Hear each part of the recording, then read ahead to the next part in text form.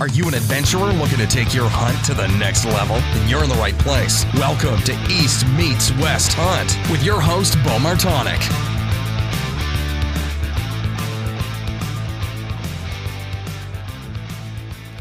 Hey everyone, welcome back to another episode of the East Meets West Hunt podcast presented by Spartan Forge.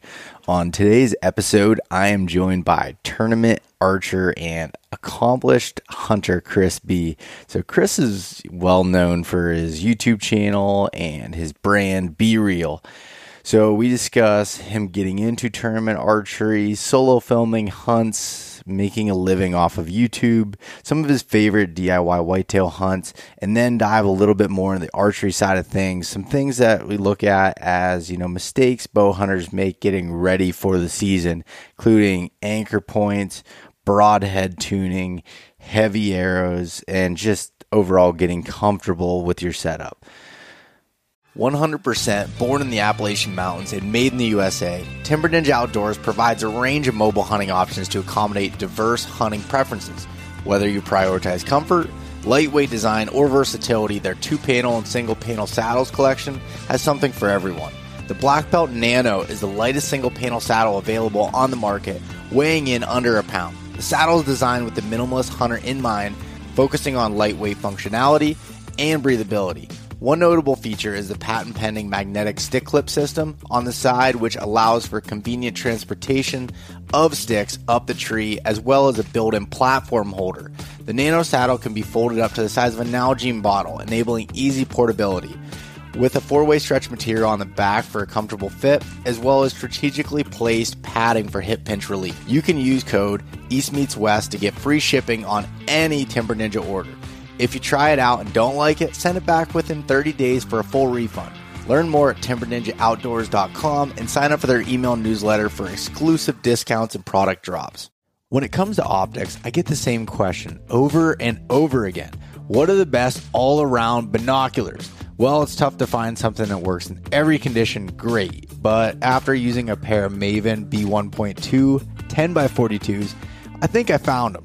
They feature an 8x or a 10x option, superior low light performance, tack sharp edge-to-edge clarity, a generous depth of field, and a silky focus mechanism. All of Maven optics have a lifetime no-fault warranty and hail from the great state of Wyoming. I've been using Maven optics since I bought my first pair in 2017, and I think you should test them out for yourself. Head over to mavenbuilt.com and use the code EastMeetsWest-gift for a free gift with any full-price optics order. For all of those that want a truck bed cover for work or play, Diamondback makes the top-of-the-line, heavy-duty covers that help you do more with your truck. They're perfect for the truck-owning avid sportsmen, outdoor enthusiasts, and weekend project warriors. I'm currently using the HD cover that is capable of holding up to 1,600 pounds on the top, and then I have the Yakima Overhaul HD bars on top, so I can put my rooftop tent on it. When I'm not using my rooftop tent and able to use the trifold design of the Diamondback, I have the Crossbin 8 in there to organize all of my stuff in the back of my truck bed. Diamondback is made right here in Phillipsburg, Pennsylvania. If you want to check them out, head over to diamondbackcovers.com. If you've wanted that hunting camp tradition that we talk about, that experience, but you don't have a hunting camp of your own, you're welcome to come stay at my hunting camp up here in the Pennsylvania wilds called the Elk Crossing Getaway in the PA wilds. So if you go over to Airbnb, you can check out our 3-bedroom, 1.5 bath house that's right in the heart of Pennsylvania elk country. It's only minutes away from a bunch of public land to be able to hunt, hiking trails, outdoor recreation, fishing, all of those things there. The house is completely fully stocked with everything that you need to be able to spend a week hunting deer, taking your family up to see the elk, anything like that. So if you head over to Airbnb and search Elk Crossing Getaway in the PA Wilds, you'll find my listing there, and you can rent out my house. Send us a message, an inquiry that you're interested in it, and mention that you heard it on the podcast here. Then we'll get you 10% off of your first stay. On this week's Mountain Buck Monday story of the week, this one comes from Brad Van Aken out of the Catskill and Adirondack Mountains up in New York. And Brad wrote, "The hunt started at 4 a.m. on Friday, October 30th. My dad and I headed to a mountain range in the Adirondacks, one we had hunted together for over 10 years. We parked on two opposite sides of the 5,000-acre mountain range with a plan to push to the top of the mountain towards each other. We couldn't find a fresh buck track with tracking, so at 3/4 mile up the mountain, there was about 1.5 inches of fresh snow, and I found several doe tracks feeding. I then looped around the back side of the mountain where I found a small buck track that was making scrapes on the fresh snow. I tracked him for about a mile before I left his track to head towards two high knobs that overlook 3 ponds. I have found great sign on those points in the past. I didn't see the sign that I wanted, so it was 12:30 and I had already covered almost 5 miles, so I decided to head towards an area of the mountain that I had never hunted before. On top of an open oak ridge, I found what I was looking for, which is good buck rubs and scrapes, and I then suddenly heard something running directly behind me. I thought it was a doe or maybe it was a bear. I then turned to find a buck's rack heading directly towards me. I pulled up my rifle and the buck stopped at about 20 yards and his vitals were behind a 4-inch ironwood. I took the quick shot and the deer ran across the top of the ridge where I took one more quick shot at him and he jumped off the side of the rock ledge. So when I looked for blood, I saw that I had shot through the ironwood tree, but there was, a bunch of hair and some blood. I tracked the blood to the edge of the cliff. Looking down, he walked slowly under the ledge at about 90 yards. I didn't see the buck come out the other side of the rocks, so I was certain he bedded down. I then left my pack, inched my way down the ledge, never breaking a stick or rolling a rock, and closed the distance to just 20 yards. I peeked over the last rock where I'd seen him, and he was bedded down, looking in the opposite direction. One quick neck shot completed the hunt. I began a 3.5 mile drag at 1 p.m. He was on the wrong side of the mountain range to drag towards our vehicles. I drug him through the ledges, across the side hill, through 3 swamps, and up 2 small hills by myself. And as my dad got his truck to bring to the other side of the mountain, eventually getting the buck to the truck 5 hours later. I've hunted this mountain range for 10 years, letting 7 small bucks go, missing 2, and finally harvesting a wall hanger, a hunt that I'll never forget. Oh, that sounds like you definitely had your work cut out for you there, Brad, and got it done on a beautiful deer. So if anybody wants to go check out that buck, head over to East Meets West Hunt on Instagram or East Meets West Outdoors on Facebook. You can see the photo of that deer as well as the story there too. So if you want to submit your own Mountain Buck Monday story, any successful big woods mountain buck hunt that you've had, anywhere in the U.S., be able to send that in to bo@eastmeetswesthunt.com. Head over to the website. You can just hit the contact us form there and be able to send in just a short paragraph or 2 and a few photos. That would be awesome. Love to be able to share these stories with everybody.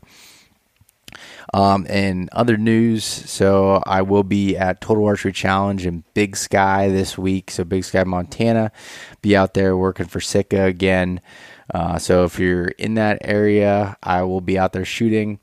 I really wish I was able to stay a little bit longer and do some scouting for elk as I'll be hunting Montana this year, but it's going to be a quick in and out trip for me for that part. So unfortunately, I won't get to do any scouting, but I've been doing a lot of e-scouting for elk here, especially in the last couple weeks, even more so, just really diving into building out the hunt plans, trying to figure out what we're going to do and kind of the method for that. Just getting ready, been ordering some of my food, ordered some Heather's Choice stuff here this morning actually, and just did a podcast with Heather last week, so that'll be coming out. But a lot of stuff coming down the pipeline, a lot of podcasts, a lot of videos, a a lot of everything. So just getting ready for hunting season. I appreciate everybody listening, and I hope you have a great rest of your week. All right, we're live. Chris B, welcome to the show, buddy. Live. Yeah, we're not really live, but that's always kind of like the good intro. We're not really live, but we're in a hotel here, Glenwood Springs, Colorado, Total Archery Challenge. And yeah, this is the second time that I got to meet you. I got to meet you at Total Archery Challenge up in Michigan last year. Yep. But didn't really get to spend a whole lot of time around. Yeah. Mm-hmm. It's cool. We're hanging out, sick of boys, running their tent, hanging out. But yeah, man, it's good. It's good to finally get to hang out a little bit, talk. Yeah, get and do some shooting. We did on the course yesterday and today, which was a lot of fun. I think we had a really good group, which for these types of events, just having the right group together makes a difference. Yeah, groups kind of, typically it's a good group of guys, very efficient, hitting stuff. Every now and again, you get in a group that's super slow, or you get behind a group that's super slow or something. Like some guys are saying today at the Sitka Range, there was a huge backup midday, just a couple big slow groups. But yeah, ours was good. And it's great because we're vendors technically, and we can go up before everyone, and we just trailblaze our way through and help fix the targets if the cattle mow them down. Lots of cattle this time, which was kind of weird, but yeah, this venue is super cool and scenic. I've only ever shot the Eastern Total Archery Challenges in Seven Springs in Michigan. Oh, so this is your first Western one? Yeah. Oh, yeah, very nice. So it's really cool getting to see this area and getting shooting it above 9,000 feet on some of these courses, and getting to do that was pretty neat. Yeah, I mean, anything out west, Colorado one, even the South Dakota one's awesome. Still really technical, mountainy type stuff. Park City's dope. Never been to Big Sky. I really want to go to Big Sky though. Yeah. But yeah, all these Western ones are sick. Yeah, and it was cool too. Getting to shoot with all of you guys and kind of learning as you go. Obviously let's start with you going into a little bit of background on who you are, and let's start with that, and then I'll lead into what I was going to say. Sounds good. So I have a YouTube channel that's kind of my main hub of everything. It's just my name, Chris B. But I started in that. I started bow hunting when I was 10. That's how I started in archery and everything. My dad was a big bow hunter, and he just introduced me into that in the backyard. And I shot my first deer with the bow when I was 10. I've shot a deer with the bow every year since. 10, 11, I shot a doe when I was 11, then a buck again when I was 12. When I was 12 or 13, I started getting into competition stuff. So I had my hunting bow I just shot in competitions and whatnot. And as I progressed in that, I got a different bow, got into more programs, started traveling in the state a little bit. And then I literally just worked programs. I shot with JOAD, which is Junior Olympic Archery Development. So it's 6 years old to 18. Great program that USA Archery puts on. A lot of clubs and everything all throughout the states. I also did NASP, National Archery in the Schools program. Okay. So all throughout my school careers, I went through those, and that opened up a lot of doors. And but I don't mean to cut you off, but why did you start getting into those? Did you or someone in your family recognize that you were talented at this at a young age? No. Or was this just you were just so into it that you wanted to learn more and get better? I really liked it. I really liked shooting in the backyard, and my dad reached out and found this local club that put on a youth archery program. Mm-hmm. So he got me plugged in. It was 3 months in the wintertime every Saturday morning. We'd go shoot some arrows. So it was, there's tons of kids. There was 100 some kids in this program. And it just kind of opened your eyes of what's available and everything. So I got plugged into that, and I stuck with that. But yeah, it was that we reached out, or my dad reached out to just find something. The NASP thing, my high school had it. And by that point, I was doing competitions and everything, and they reached out and were like, you have to at least try this and shoot it. And at that point, we were doing competitions, and we had rigs, and I thought it was a joke. Have you ever seen the NASP bow? No. It's 20-pound max, solo cam looking Genesis bow. Okay. you've seen it. You probably just don't know the name. No, of it. I guess I just don't know the name. It's just basic. So I thought I was going backwards, but that really opened up a lot of doors too. I mean, our high school, Heartland in Michigan, now wins like nationals every year, which is wild. The progression. Luckily we got into a school, just landed on it, where it had an awesome program. Hundreds of kids. We had to do tryouts, turn down kids, like huge varsity sport in my high school. But yeah, for that I made a couple world teams. I went to South Africa shooting for that, alongside like making some United States archery teams in my youth. And then in that time I just started making videos, like archery videos. And when I went into college, I kind of took 1 full year to dedicate to making more videos, becoming a little more serious, just to see if anything would stick, a little bit more. And it did. I mean, it was great feedback. So I was like, all right, maybe we could do something out of this. So from there, luckily, I while I was in college, I just kept making videos. And then when I got out of college, I was able to that was my job, my career. So I just kind of coasted with it. Yeah. How did you recognize at that point? I mean, how many years ago, I guess, was that when you first started making videos? That was 9 years ago, 10 years ago. And at that point, I mean, people were obviously doing YouTube stuff, but it was really kind of on the cusp before it like got to where it is today. Like, how did you recognize like, oh, I can? I had a couple viral videos. Okay. I had a couple of videos that me and a couple friends, we did archery stereotypes is what we did. I was like 16, 17. We were just like goofing off. I had this cheap camera and figured out editing. And I think on Facebook, it got close to like 1 million views. Like it went crazy. So that gave me like this is a thing. So then I made some other funny videos a long time ago. And then started filming hunts alongside that. Okay. Mm-hmm. And at that point, I mean, were you filming yourself like on these hunts? Yeah. Because it's not like you're just like, oh, I just got a camera guy now and we're going to go through and do that. So ever since I was, I think 16, I have every single thing I've killed on film.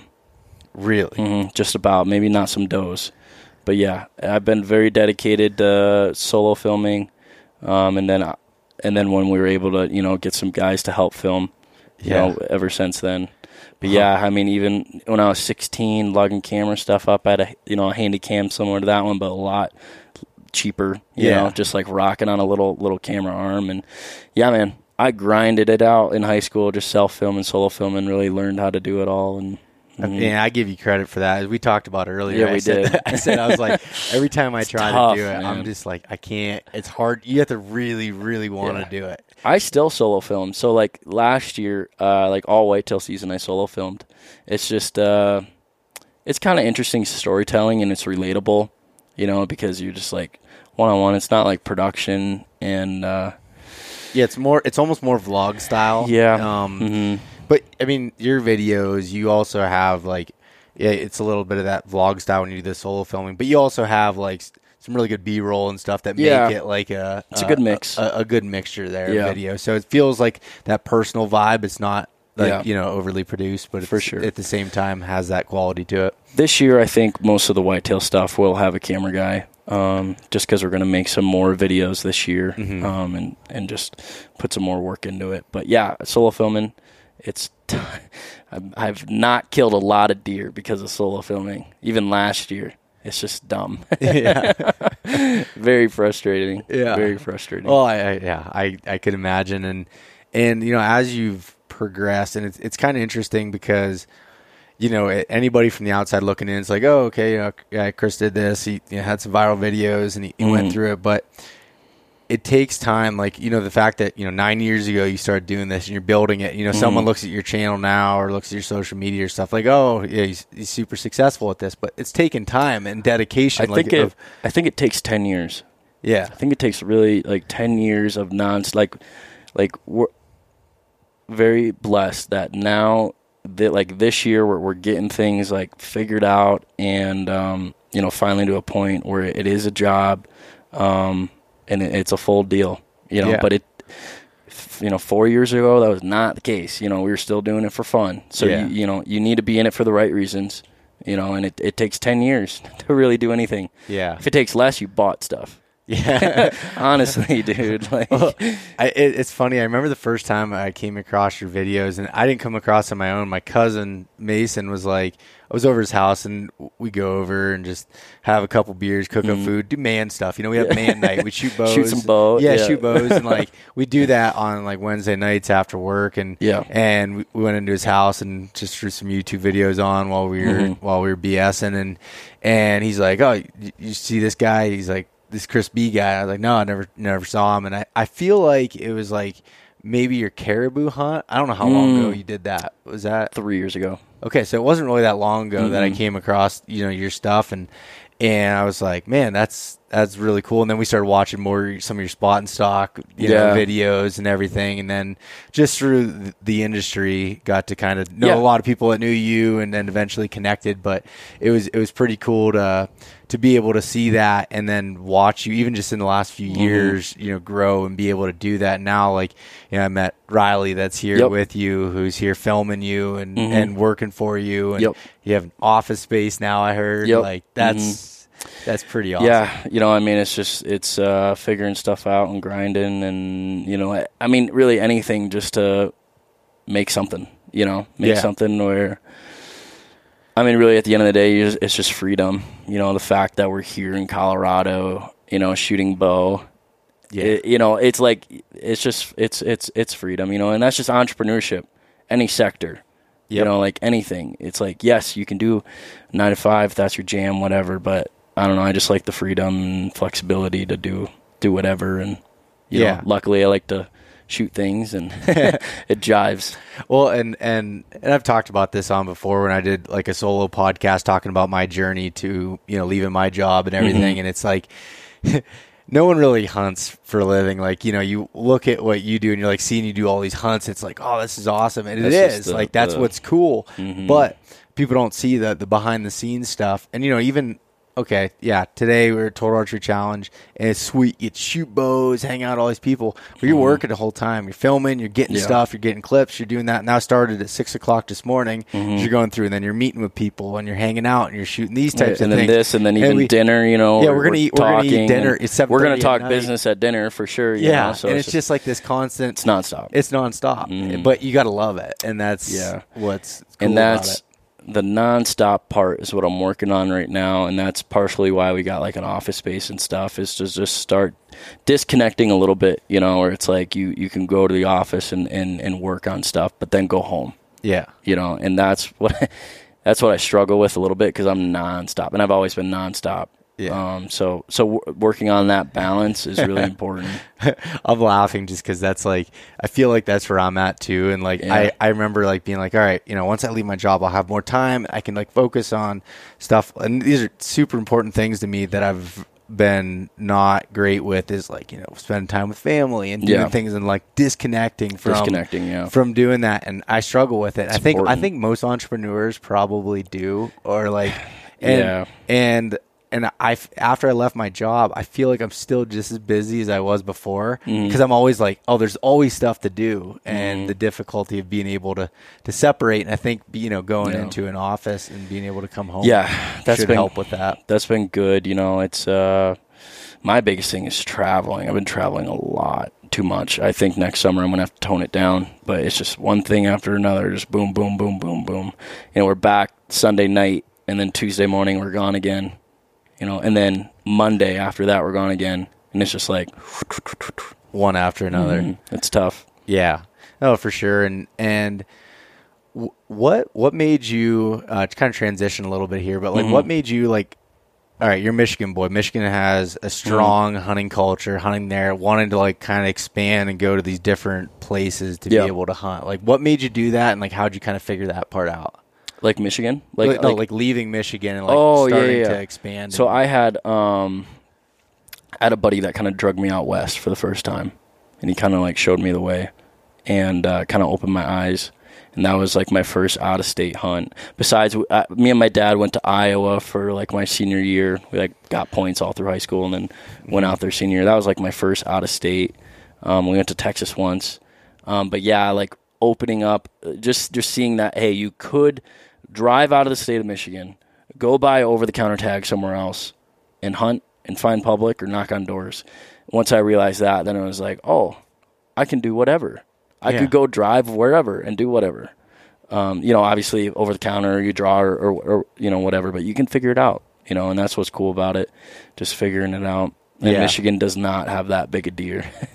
I mean, they don't, and it's tough. So it's like getting out of that, to experience something else was really cool. Yeah, and you knew what you wanted. You're like, I want an opportunity to be able to hunt bigger deer and somewhere else, and just whatever. Go to different landscapes and places. And I love watching your stuff. And an area that I have not hunted and I want to is like some of your open country whitetail stuff. Some of that, and even mule deer too, spot and stalk, Nebraska and the Dakotas and Kansas and all those places like that. It's fun. It's makes you well-rounded. Yeah. Because you learn things out there and you can apply them in other situations, and it just makes you a well-rounded hunter. When you're constantly doing the same thing over and over again, you get kind of tunnel vision, and you are just doing the same things over and over again. You're on the same piece of property, sitting in the same stands, doing the same thing. But then when you get yourself outside of that bubble and you're like on a new piece and it's like flat, or it's hilly, or it's a mountain, and now you're dealing with thermals and everything else. It just makes you a better hunter, Yeah. And it's like you can read and you can do all this stuff, and it's like, oh, I know it. But then you're in it, and it didn't work, or it did work, or this happened and that happened. But yeah, it is cool. It is cool. No, I think that's awesome. People that go out and venture and try different things, and it does. I've learned so much from elk hunting that I can apply to whitetails, and like in other things, like there's. When you go to different places and put yourself in kind of almost like uncomfortable situations when it's brand new to you, you can learn so much to apply in the same old things. I think that's just a life thing. You put yourself in uncomfortable situations and you expand and you grow, and it's no different than in hunting. Yeah. That could even be like in-state. Like I know in Michigan, if you go way south or way north, it's totally different. Yeah. Different bucks, different way of hunting. Probably PA, same thing, east to west. Yeah. Totally different north-south. I know it's way different too. So it's like, I don't know, expand the horizons a little bit. Yep. No, it's funny. I think it was in the last 5 years that in Pennsylvania alone, I've killed bucks in 4 different counties, and I like going to different places. Bouncing around. And some of it will be like flatter big woods, some might be more mountains, some have, a little bit more swamp type stuff, and just kind of like doing that even in your home state, you can find those opportunities and change it out. So when as you've hunted in these different places, what was your favorite place you went to, or what's the thing that kind of keeps you wanting to go forward with? There's some states I don't like, but there's a lot that I do really like. Really like Nebraska. I was really successful in Kansas, but Kansas is kind of tricky. It's a very different way of hunting whitetails. Really patient, low deer density. It's just different. I like Nebraska. I like South Dakota. Iowa's great, but Iowa's just another level in all aspects. Yeah. High competition for ground. It's big deer. It's very different. Nothing I've ever experienced living there now for a year. Michigan's always home. I love hunting Michigan. Yeah. What about outside of whitetail? Mule deer, South Dakota, Nebraska's dope. I've only hunted mule deer in Wyoming, South Dakota, Nebraska. So I haven't really hunted a lot of states. And you hunt Alaska for caribou. Alaska for caribou, yep. I've done Kansas, Illinois, Ohio, Michigan. Have you ever wanted to have Levi Morgan, Andy May, Johnny Stewart, and others available at all times? Well, you can with Cyber Scout from Spartan Forge. Cyber Scout is like the chat GPT for outdoors men and women. You can ask it any questions related to bow building, scouting, hunting, survival, and a whole lot more.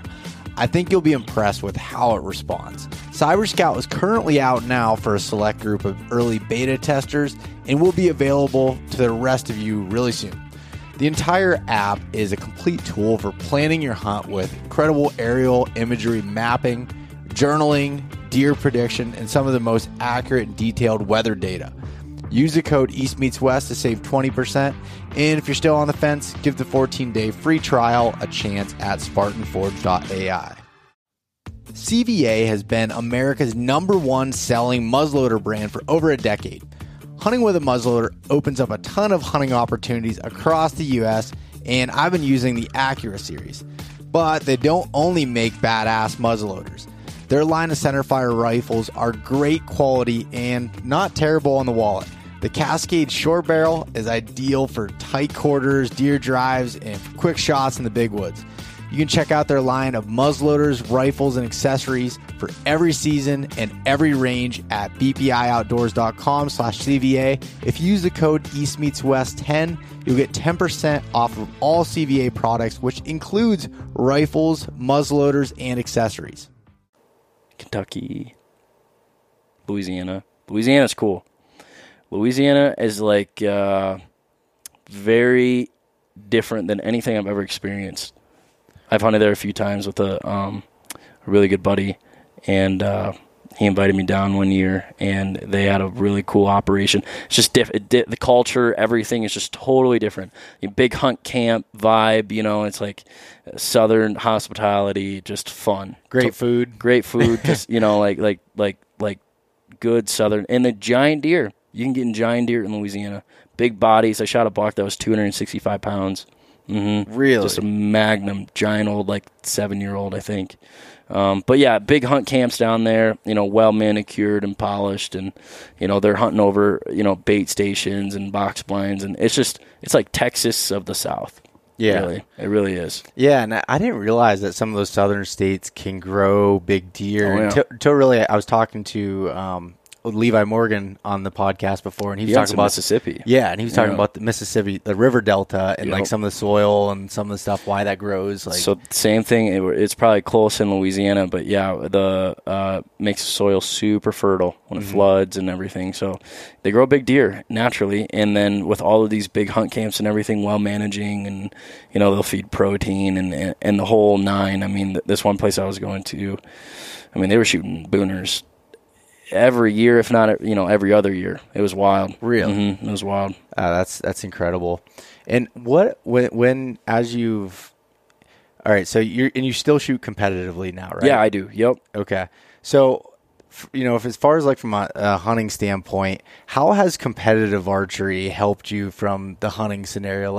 Obviously you're a better shot, because you're shooting all the time, but diving into it a little bit more, what are some things that you feel like from competitive archery that has helped you with the hunting scenario? Yeah, so it just makes you more well-rounded. It makes you more educated, because target archery, you really gotta, dial in your setups, and you're dealing with more equipment and different equipment, and you shoot more. You got to be more prepared. Some of these tournaments are high volume arrows. We're shooting 72 arrows in a day, in a couple hours. So you got to really pay attention.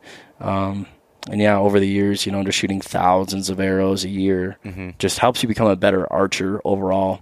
And then when you translate that into hunting, now you're super technical on the target, and you have good form, and you're, lubed up and everything. And then you go over to hunting, and it's easy. Yeah. Not easy, but it's way easier. You're just setting up a hunting bow and getting everything dialed and tuned. I will say there's a lot of cool tuning things in hunting because of broadheads. Yeah. Now it opens up a whole nother thing.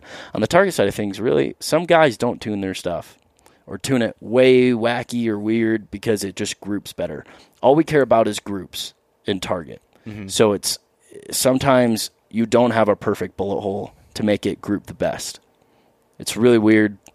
Sometimes there's some juju stuff going on, but hunting bows you want perfect, so that broadheads fly well, 20 to 100 yards or whatever. But yeah, if you slapped a broadhead on some of these target rigs, they probably go all over the place. Yeah, start whipping all over. Yeah, it's just different. It's a different way to go about it. Yeah, and I'm sure too with shooting, target archery and everything, helps you with keeping your mind right for it, because you're under pressure. You got people watching you.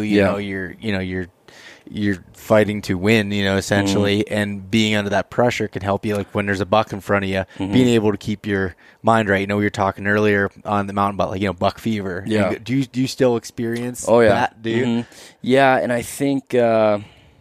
It's very, very similar, being in a shoot-off or something is nerve-wracking. And it's like, it's micro nerve-wracking because you're trying to hit something so detailed and so small that you show that nervousness really, really easily. Where deer hunting, you're trying to hit a pie plate, so you can be nervous and still hit that pie plate, no problem, technically. But yeah, very similar stress, nervousness. Yeah, it helps for sure because you're in target wise. If you do well, you're in a lot of shoot offs, or even like, okay, this last year I'm going to shoot a perfect score. So it's like this little internal pressure that you're dealing with. Yeah. That's the biggest thing, is the internal pressure on yourself. It's not external even. Mm-hmm. Like your mind's just weird, dude. Like it gets you messed up.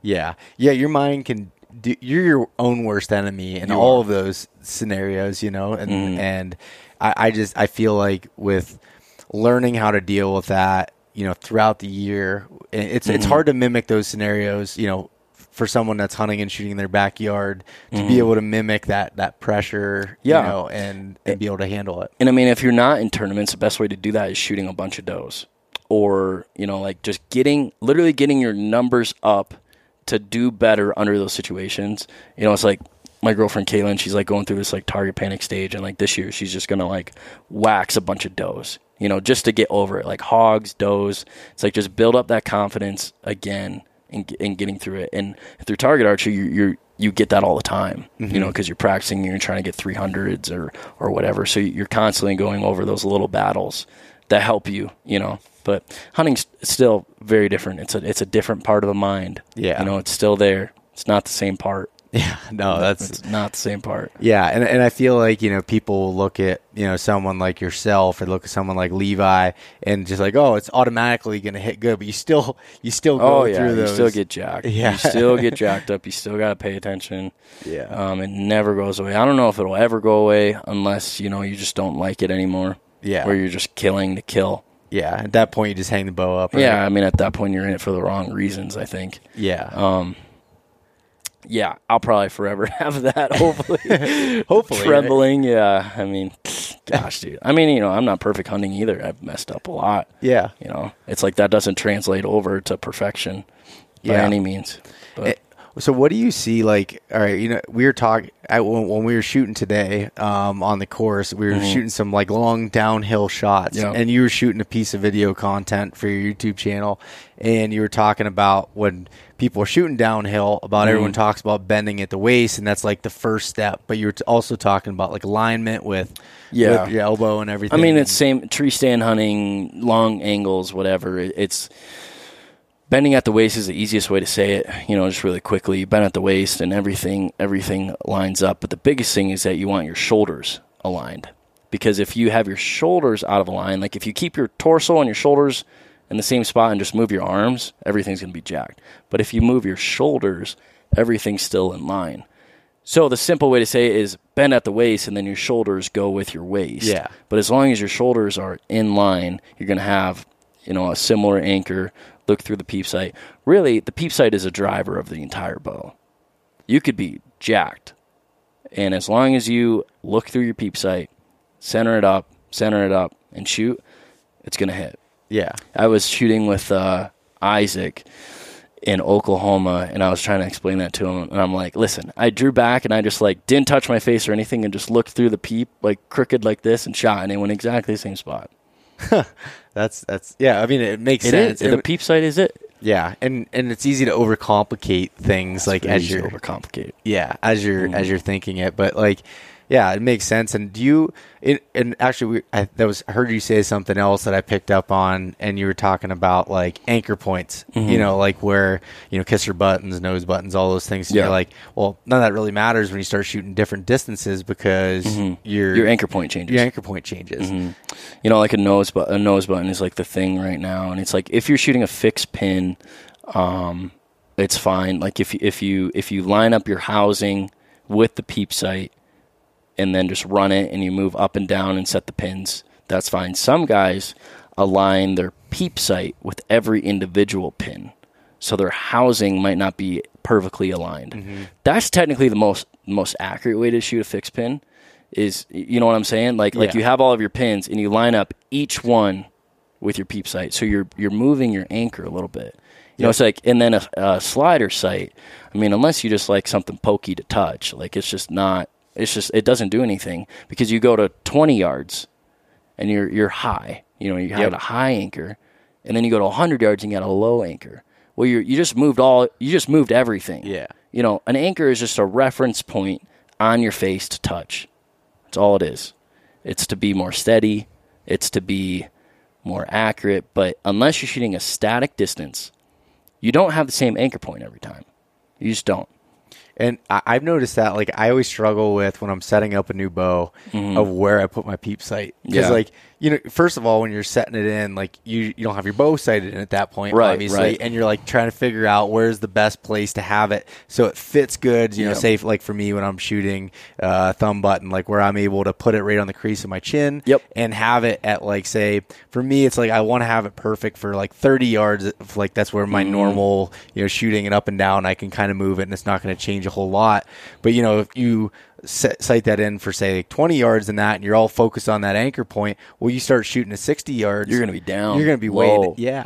So this is a target example. Is like, we learn all this in target archery. If we're shooting, you know, a field course or something that's 4 yards to 80 yards, you want everything to feel perfect at 45.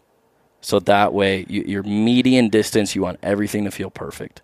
That way, you know, when you're close, you're a little high. When you're far, you're a little low. Yeah. But you're still in that median. So, I mean, to set your peep sight like that, the best way to do it is with your eyes closed. You draw back with your eyes closed, get all anchor. How's it feel? And then you open your eyes, and you're like, oh, my peep sight's an inch low. You know, the worst way to do it is to fight it.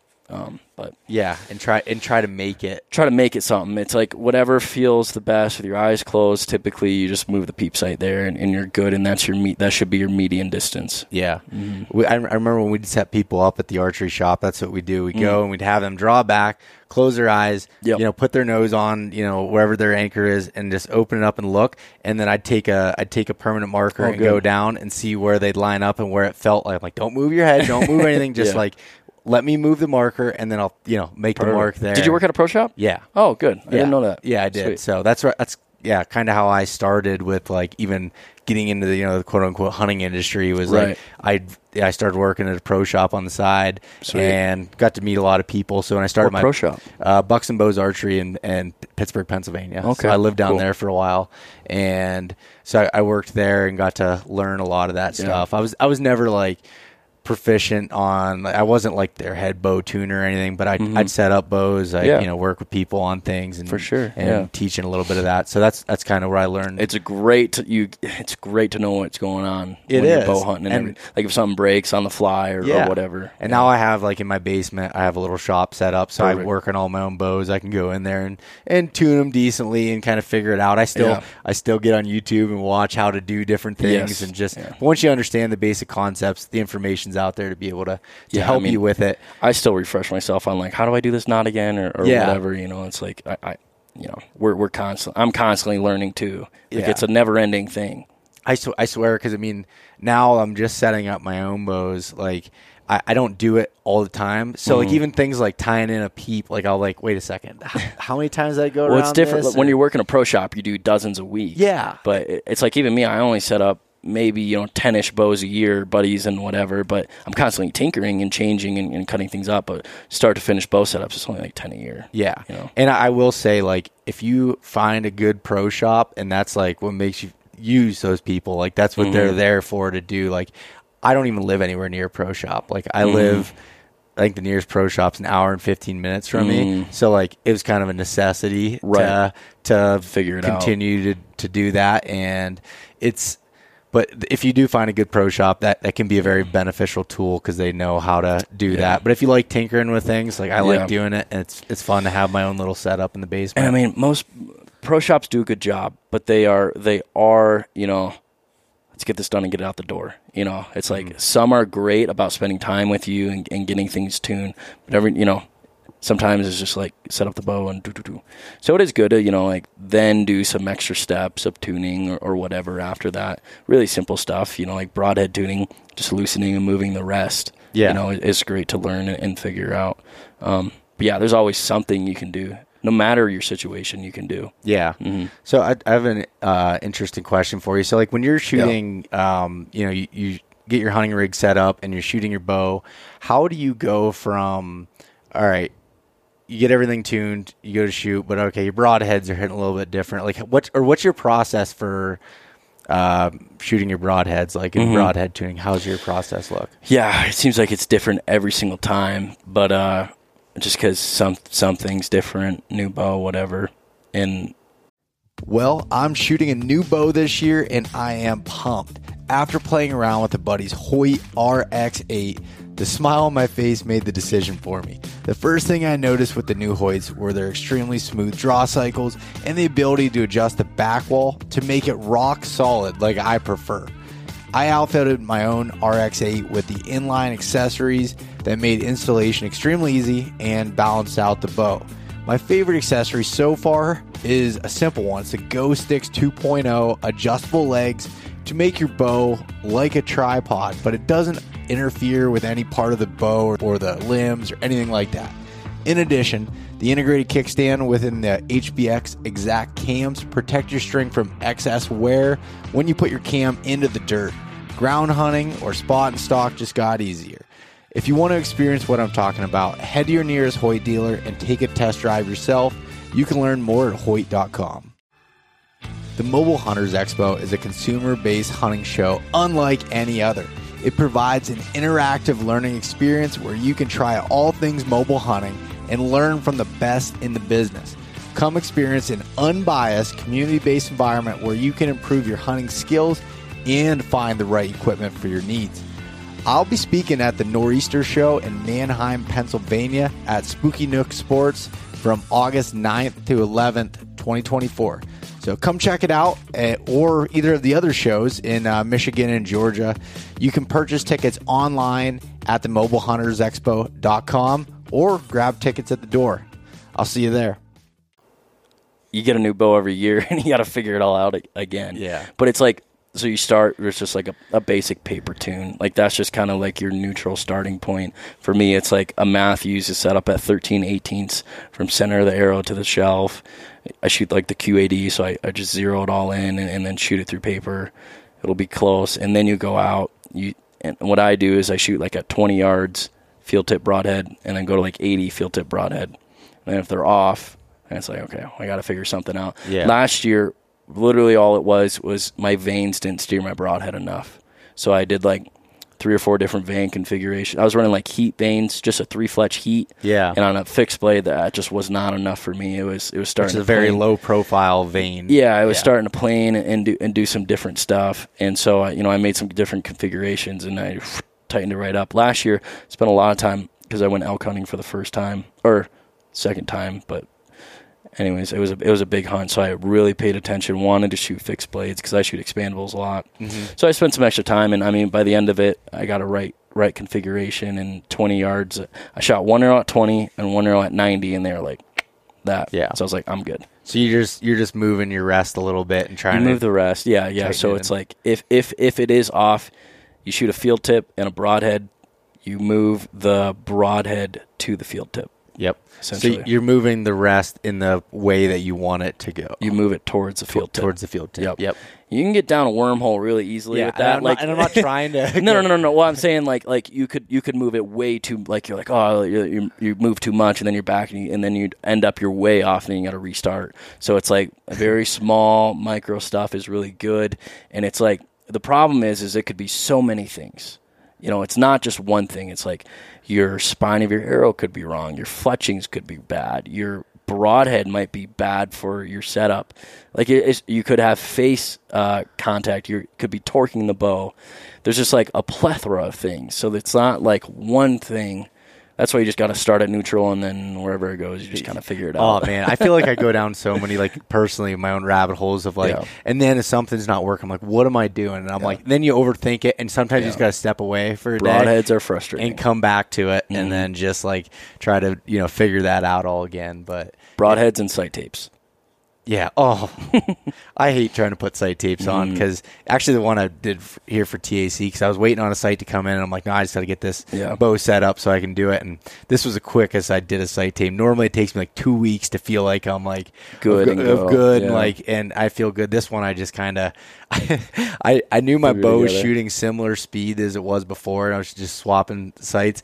So I was shooting one sight tape and I'm like, all right, this bow's a little bit faster and my arrow set up. So then I took the next tape and I'm like, this is about right. And I kind of I did it out to 60 and I'm like, all right, that'll be good enough for me to go. And you were good, right? Maybe a yard off today or something. Yeah, that was the altitude. Yeah, that's a whole nother wormhole. I don't know how I feel about that. I have my own speculations if that matters or not. Yeah, I don't know. But before. Just going back to something you said about the micro adjustments to your rest, we were doing that with my sight today. I was hitting left on some, it was consistently hitting left on some of these targets. And, you were, adjusting my windage adjustments. And as we were, cranking it, and you're like, each little click, it sounds horrible. Especially on that spot hog, it was spot hogs are very robust. Yeah. And it was clicking, and you're like, it's not really making that much of a difference when you're clicking. Most sights are one click at 20 yards is an 1/8 inch. Yeah. So it's to do anything major, you got to you got to whack them. So we got that kind of tuned in, but I did, found out at longer distances, I was off by about 2 yards. And then once I got that kind of figured out, then I felt better with it, I guess. Yeah. Yeah. I was a little high too, but I put my sight tape together in an hour. Did you? So I was very happy with how close it was. Yeah. No, I changed everything right before this. New arrows, new sight tape, and I'm always messing with stuff. Yeah, it's fun. It is. Yeah, it can be frustrating. It's a hobby, really. I mean, messing with stuff, tinkering on bows. I mean, it's a whole deal. Yeah, this year I got 4 different arrow setups that I'm playing with, and just kind of in different vein configurations. I've shot 4 fletch for the last 4 or 5 years, and I just went to a 3 fletch from a recommendation. Actually, Bill of Iron Will was like, hey, I think with this arrow setup that from what I've tested, these will fly best with my broadheads. Yeah. And so I've been trying those out, and nice. I haven't shot them with the broadheads yet. I literally have those arrows. They just got them set up a day before, the Tour Archer Challenge. But I like messing with that, and I have some different diameter arrows and different components, and it's just, it's good to tinker. I mean, it makes you better, it makes you more knowledgeable. That's my big thing. Right now I've been testing arrows, so it's I've been testing Gold Tip and Victory and Easton, and I even have some serious ones, and I went all out, shot a bunch, and just figure out what I like best. If I'm gonna, my thing is if I'm gonna say it, I at least did my due diligence and my homework to believe in it. Yeah. And what's your thought on how do you balance arrow, total arrow weight and everything? That's a topic that FOC is a topic right now. Yeah. I think it's one of those things that is not as important as others. It is the last thing on the list you should worry about. You should worry about shooting well, practicing, broadhead tuning, a lot of other things before you worry about and calculating your FOC of an arrow.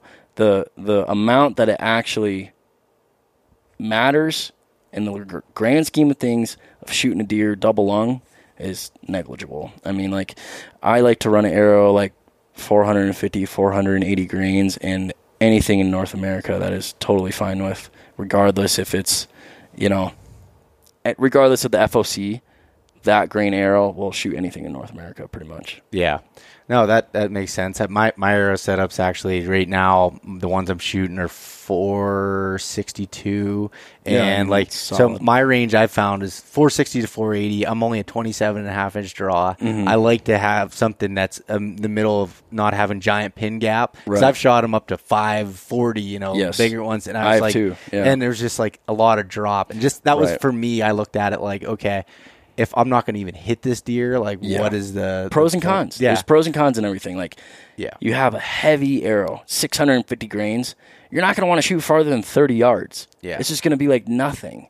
it's just what's more important to you. Yeah, really. and it's the personal same thing. Like when you can go back and forth, broadheads, all those different things. Like when I did a podcast where I was talking to, I had Levi on, this big mechanical guy, and I had Garrett Pralls, big fixed blade guy, and a couple others, and all just talked about it. And like you could listen to everybody and come up with, all valid. They're all valid points, and it's all they all have their cons and they all have their pros. Nothing is right, and that there are some wrongs for sure, but nothing's right. Yeah, and I think that's what's great about it, in the tinkering aspect, and why archery is cool and bow hunting is cool.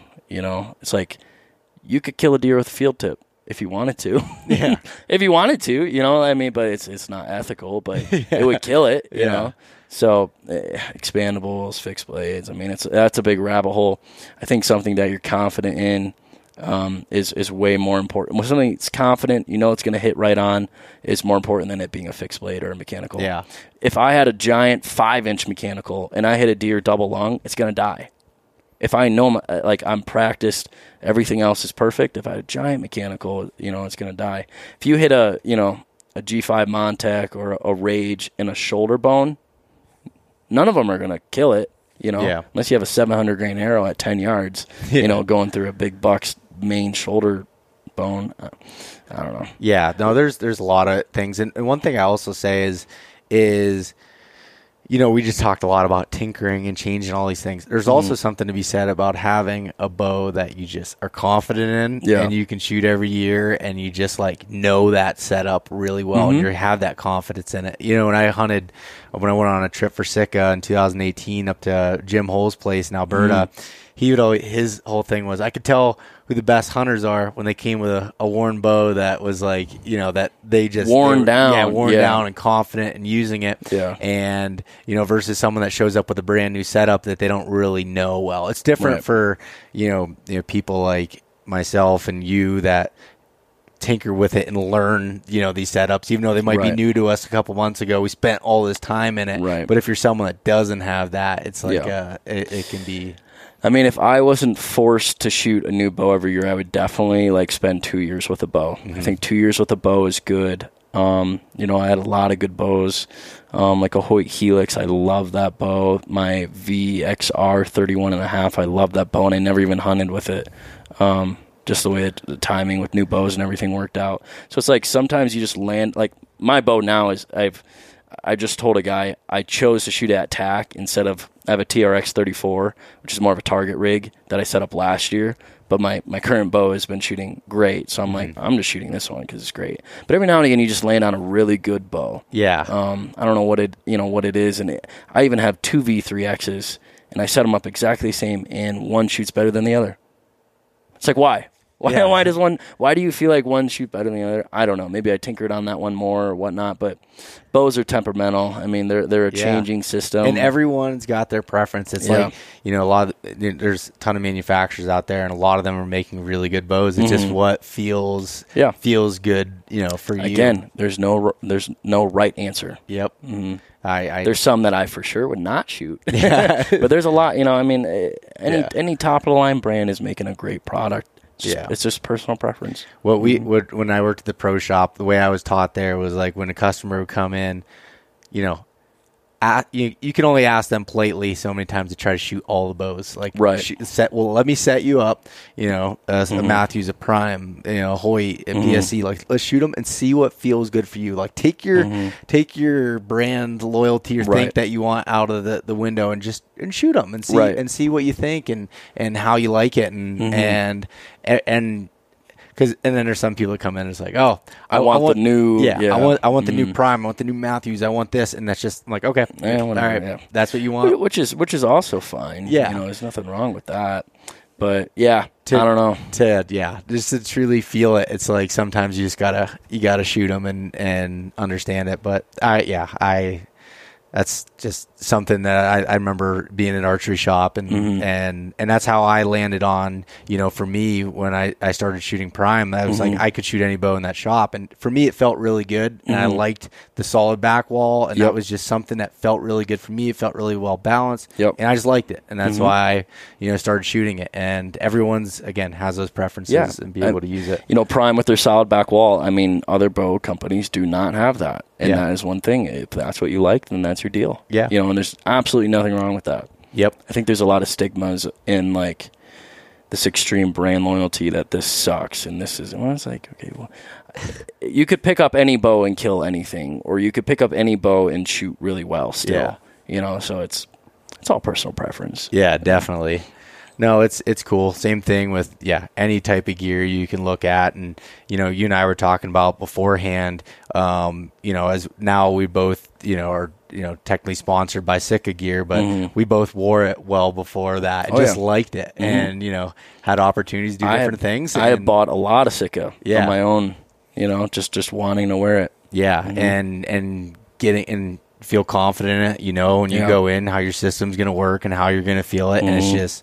It's really cool, and just the people are great within the company, and getting to be able to do events like this and hang out with everybody was cool. We did the happy hour tonight. Happy hour was good. It was good. Had 2 kegs of beer. Gone in like 30 minutes, if that. Yeah, people like coming for free beer. It didn't take much. It didn't take much. No, it was a good time, man. Yeah, for sure.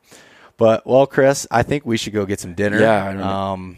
I think 8:10. Yeah, we should go get some dinner. But thank you for coming on. Yeah, man. We were trying to do this all day, and just kind of everything kept getting messed up, so we did it in the hotel room here. But thank you for coming on. Let everybody know where they can follow along, see your stuff, check it out, and I'm sure we'll be doing more of these in the future. Yeah, thanks, man. Yeah, you can check me out. Just Chris B, BEE, just like the bumblebee. Yeah, gotta say it every time. Be real. Be real. Yep. Thanks, man. Yeah, I appreciate it. Yeah, thanks, buddy. Thanks so much for listening to this episode of East Meets West Hunt with your host, Bo Martonic. For more great content and to stay up to date, visit eastmeetswesthunt.com, Facebook at East Meets West Outdoors, and Instagram at East Meets West Hunt. If you enjoyed today's episode, please review and subscribe, and we'll catch you next time.